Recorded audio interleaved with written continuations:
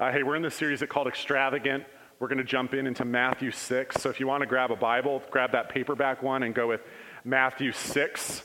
It's in the New Testament, and we'll unpack that. But first, let's pray. I know we've prayed already a couple times tonight, but let's pray more. Father, the early church believed that where your nature is spoken of, there you are present. Where your nature is spoken of, there you are present. God, you're present here. And as we sang a minute ago, you're good. You're good, and we want to see that more abundantly and more clearly tonight through this text. So help us. Help us to see you more clearly. Help us to hear your voice and do what you say. Help us to trust your provision and your goodness. We pray in Christ's name. Amen. When I was little, we played this game at recess, which probably nobody plays anymore because there's not an app for it. And the game is called Simon Says. Do you know what game I'm talking about? So Simon says, pat your head, and you pat your head. Thank you. Simon says, rub your belly, and you rub the belly. Simon says, turn around, and you turn around. Can't do that in your chairs. Good job, Joey. See, people say church isn't fun, right? Look at that. Simon Says is this game where Simon says it, and you do it, right? The challenge is, let me show you the Simon Says image, lest I forget. Simon says what to do, and you do it. Now, you lose the game if you do something and it's not what Simon said. Now, the funny thing about Simon Says is that when it comes to the words of Jesus,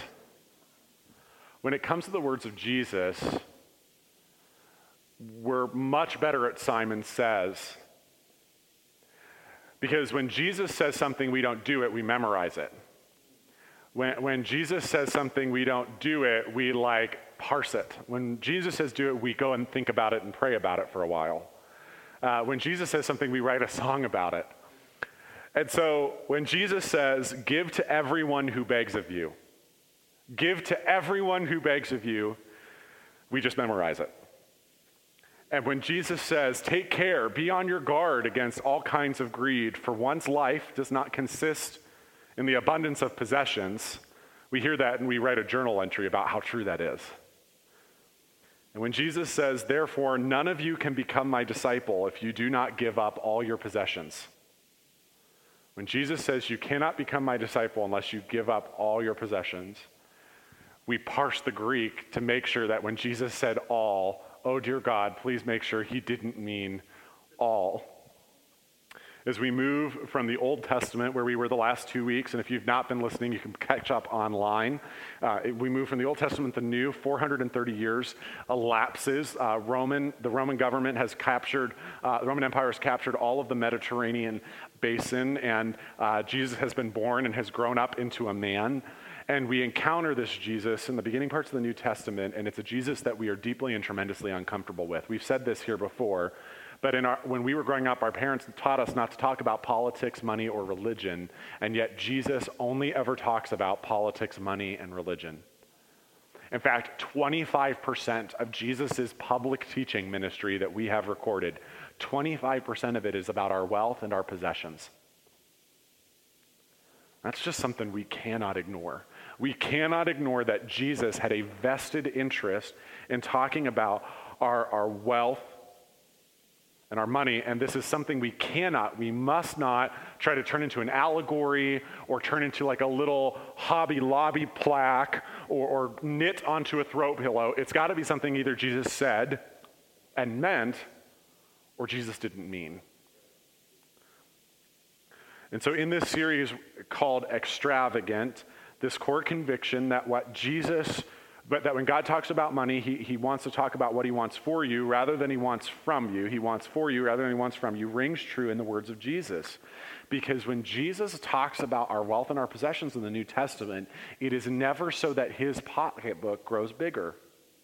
It is never so that he makes money. It is never said, excuse me, I just healed you. Can I have $5, please? It is never, I fed the 5,000, $1 each would be nice.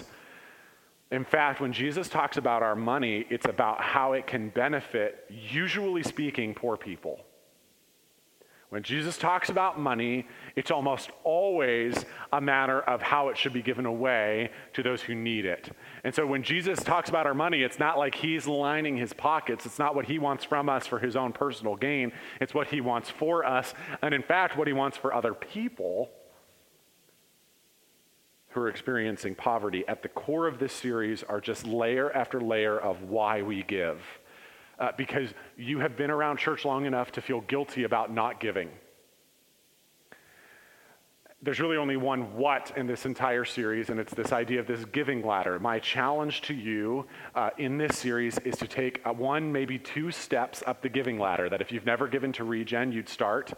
That if you only occasionally give, you would give a percentage regularly every week. If you're already giving a percentage, that you would up that percentage to a flat 10% tithe off the top of your income.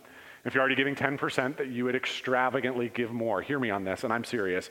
If you start doing that now and at the end of the year do not feel like that was a worthwhile investment in your soul, a worthwhile investment in your discipleship, and a worthwhile investment in the life of Regen, I will pay you back. It might be in some form of like an annuity over 30 years, but especially if you're up in that top of the ladder. But I'm serious. My encouragement to you out of this series, my what for you, is that if this is a place that you have come to grow and love and you call your kind of spiritual home and this is your family, that you would take a step up the giving ladder, or as we talked about last week, it's really a step down. It's a step down the giving ladder closer to the heart of God.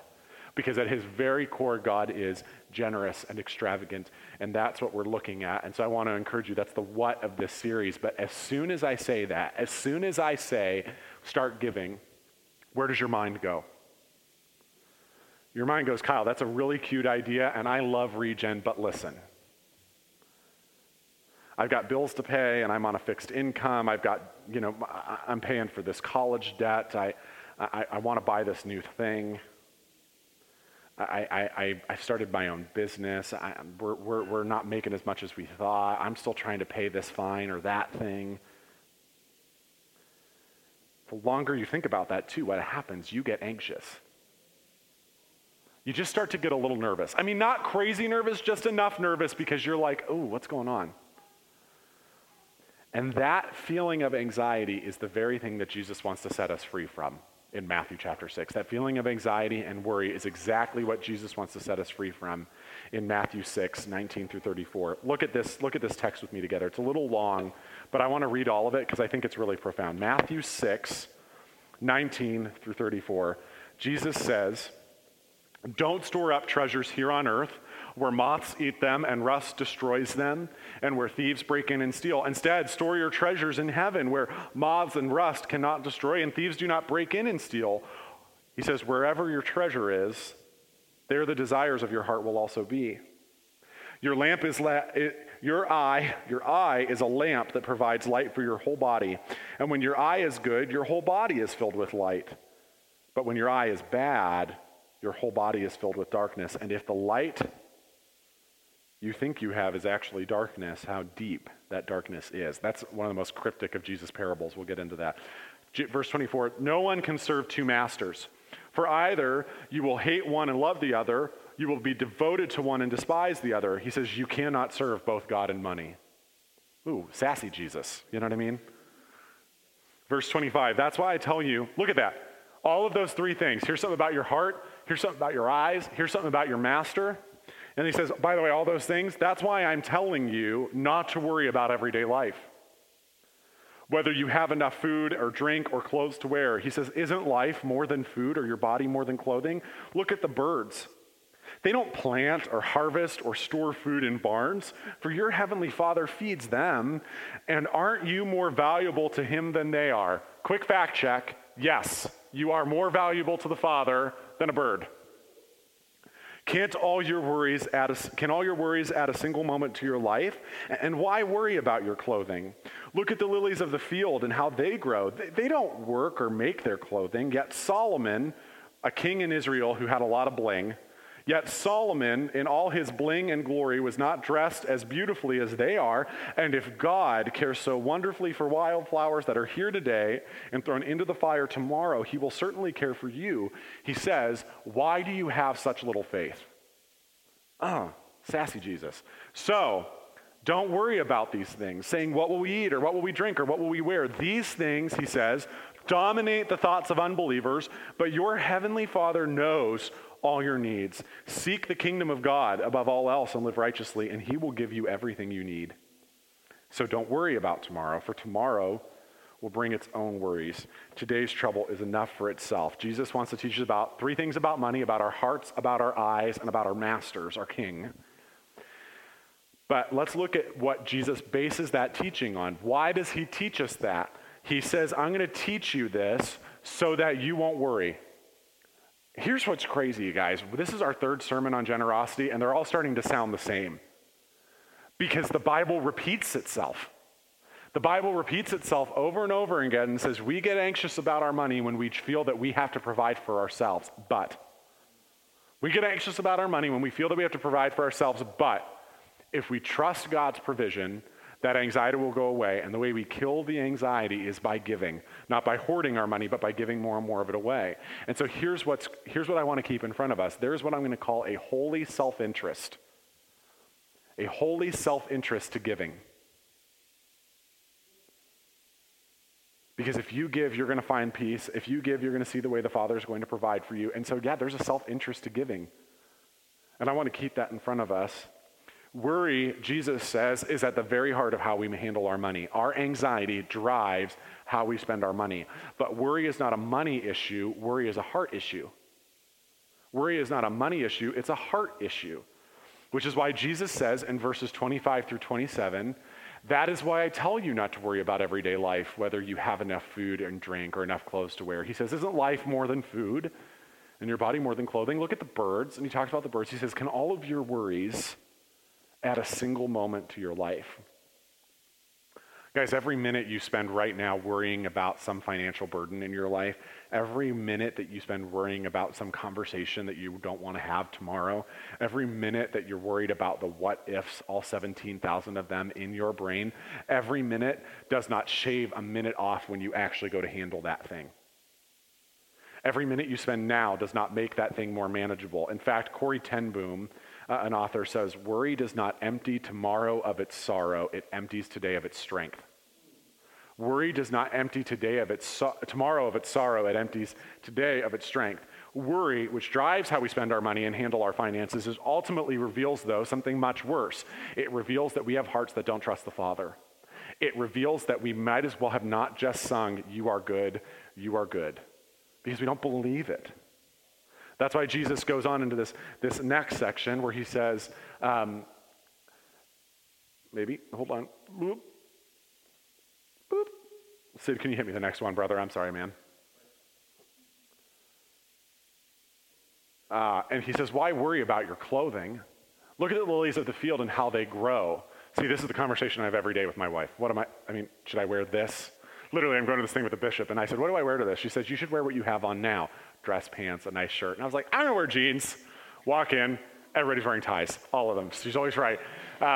They don't work or make clothing, yet Solomon in all his bling was not dressed as beautifully as they are. And if God cares so wonderfully for wildflowers that are here today and thrown on the fire tomorrow, he's going to care for you. He says, why do you have such little faith? Jesus hits the nail on our head. Our worries about our food and our clothing are the everyday stuff of life. It's not. I don't really worry about food. Peasants in first century Palestine worried about food. But you know what Kyle, worry about in 21st century America? I worry about my car.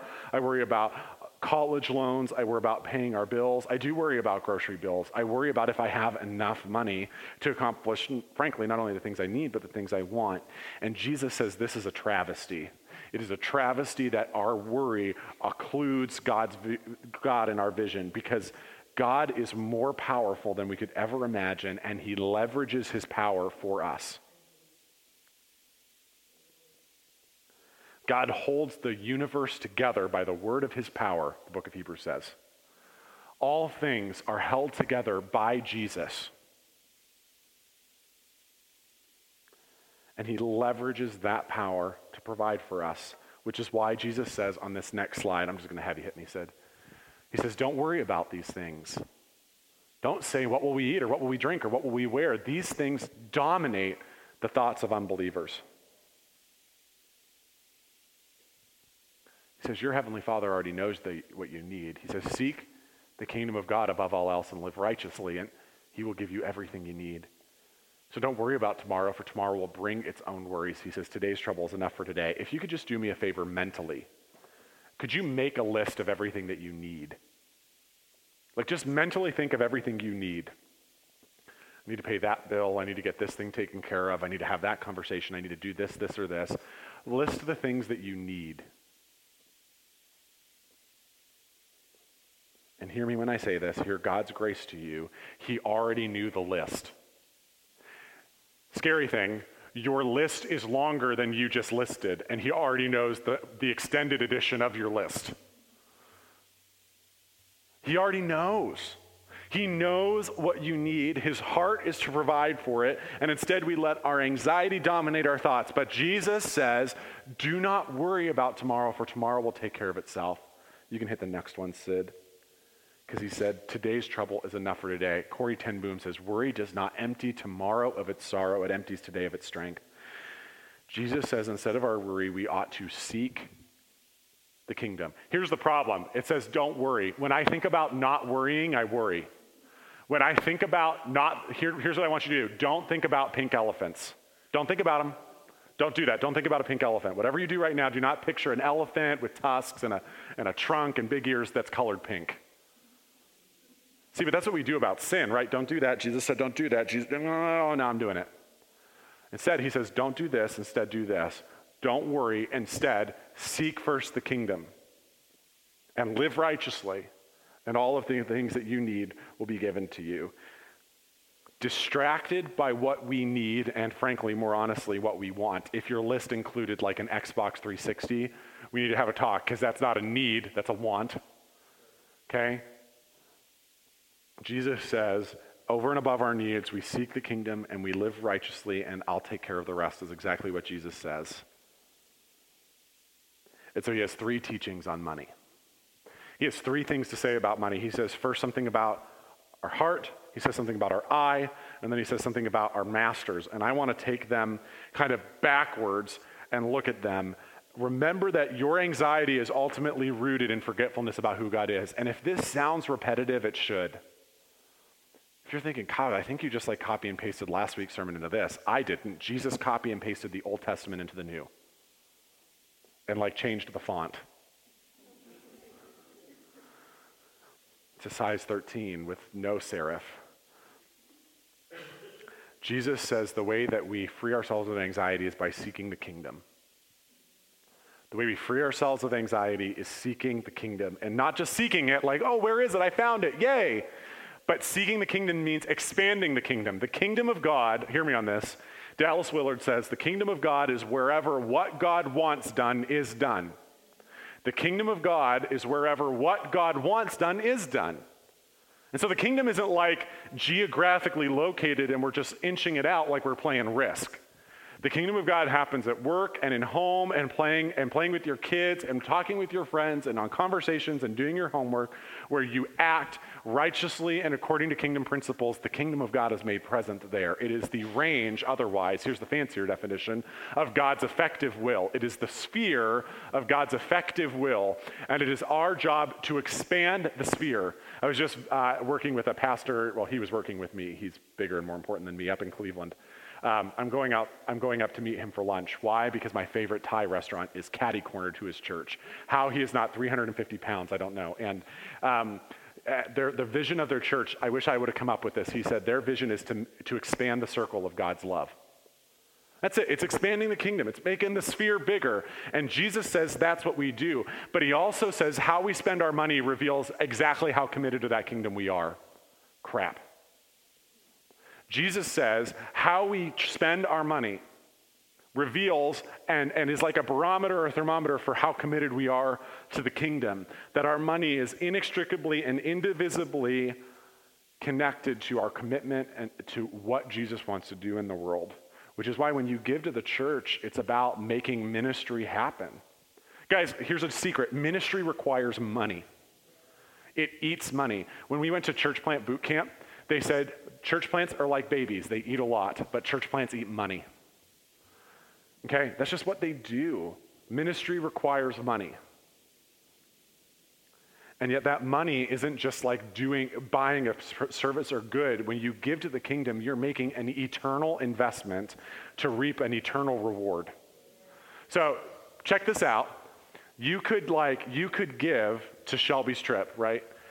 And you could never go to Ecuador. You could never meet this person, but she could go down and have a conversation with some dude. She could go down, have some conversation with this dude or this girl, and they're going to accept Jesus. And they're going to come to you in the kingdom, and they're going to say, I accepted Christ because you gave Shelby $50 so that she could get on a plane to come tell me about Jesus. And then I told all of my friends about Jesus, and we started a church, and it grew to 300 people. And now you are somehow kind of in this networky thing, connected to 300 people that you've never met, but that we're one with in Christ. That's why we give to the kingdom, because it expands it. But we have resistance to that. You right now have resistance to this. You have resistance in your heart. I love you guys, but I just know you. Because I have resistance in my heart to this. I'm like, really, Jesus? So Jesus talks about our master, talks to us about our eyes, and he talks to us about our hearts. Jesus says, no one can serve two masters, for you'll hate the one and love the other. He says, you'll be devoted to the one and despise the other. He says, you cannot serve both God and money. Jesus lays down not 50 shades of gray, not 2 shades of gray. He lays down 1 shade of white and 1 shade of black and says, either your master is God or it's something else. There's a tug of war happening in your heart right now. There's a tug of war, or even better, there's a civil war happening in your heart. See, God wants to be the king of your heart. That's what we just sang about. There needs to be one king. But we don't like to have thrones in our hearts. We like to have love seats. You know, not a sofa, not a sectional, just a love seat so that we can sit something next to Jesus. We'll even stick a pillow under Jesus' butt so that like he's a little higher than the other thing. And Jesus says 9 times out of 10, the other master in your heart is money. Jesus said the other master in your heart, sitting next to Jesus on the love seat, is money. And Jesus says we don't need a love seat. We need a single chair. We need a throne. Not a lazy boy. We need a very narrow chair. One butt. You never were in a church that talked so much about Jesus' butt, were you? Sorry, Lord. But Jesus says there's a tug of war, there's this competition going on in your heart. And let me tell you how you know that there's a competition going on in your heart right now. There's a tug of war in your heart right now if for any reason you think it's offensive or stupid that we've been talking about money for this long. If you think this is a stupid thing to talk about or none of my business, or maybe one sermon a year is good enough, Kyle, then there's a tug of war going on in your heart.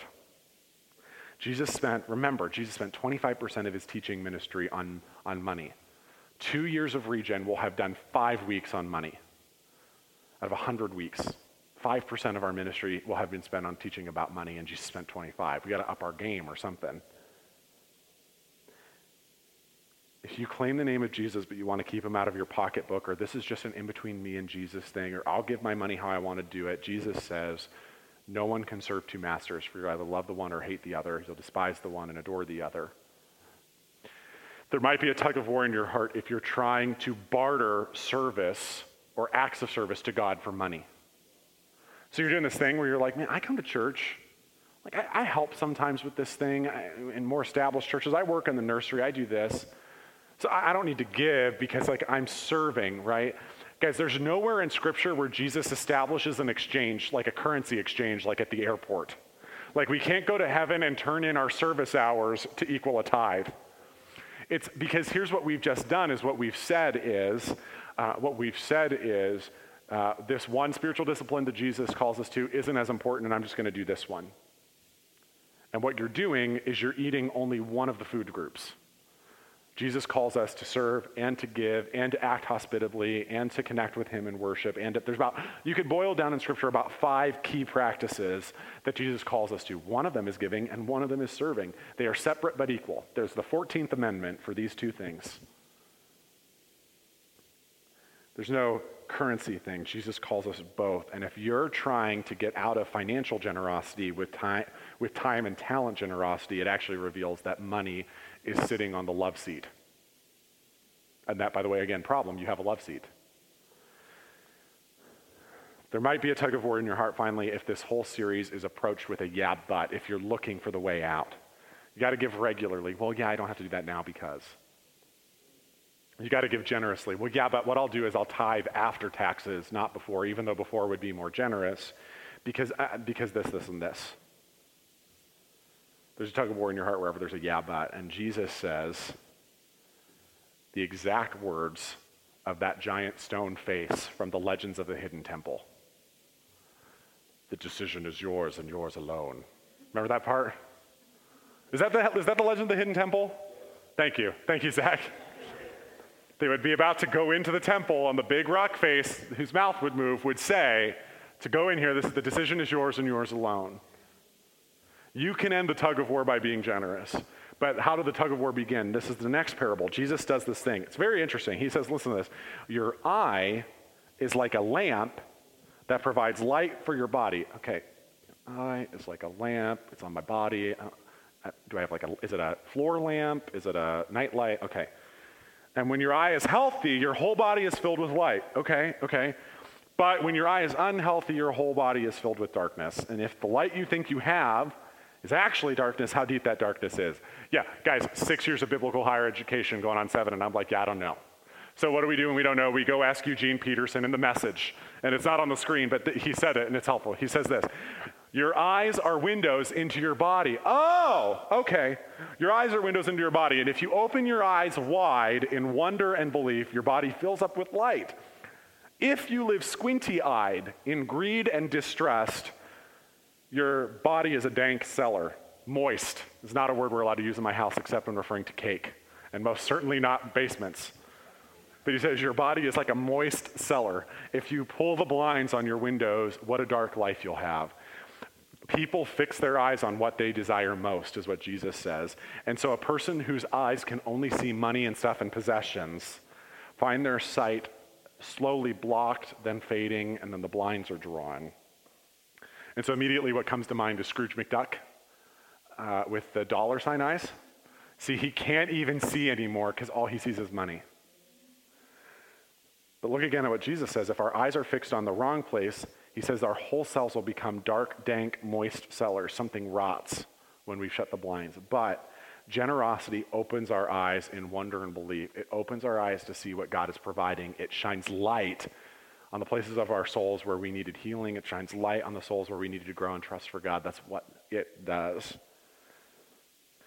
So there's a master issue, there's an eye issue, and then there's a heart issue. And if you remember when Zach preached with me on James 4, he said our hearts are like compasses, only the problem is the compass is broken.